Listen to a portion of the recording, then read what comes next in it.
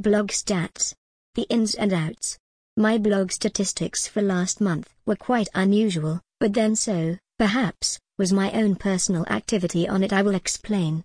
For the first time ever, that is in more than 20 years, my blog received more visitors from the UK than from the USA.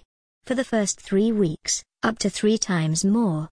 By the 4th week, that had evened out to about 50k from each country, and by the month's end, America was just in front.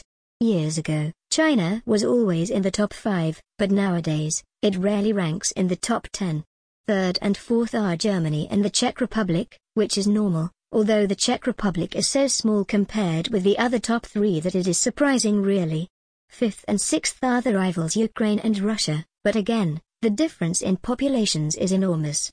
Far behind come France, Canada, Spain, and Australia. My blog is hosted in the USA, and where it is hosted has a big effect on the number of visitors and where they come from. Britain is about 1/5 the size of the USA, so how could it get more visitors in 3 weeks? In fact, the total number of visitors was up by 10%.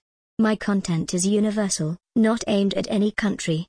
Another strange fact is that AwStats reports my blog having received 135k page views, but Google says that there were only about 500.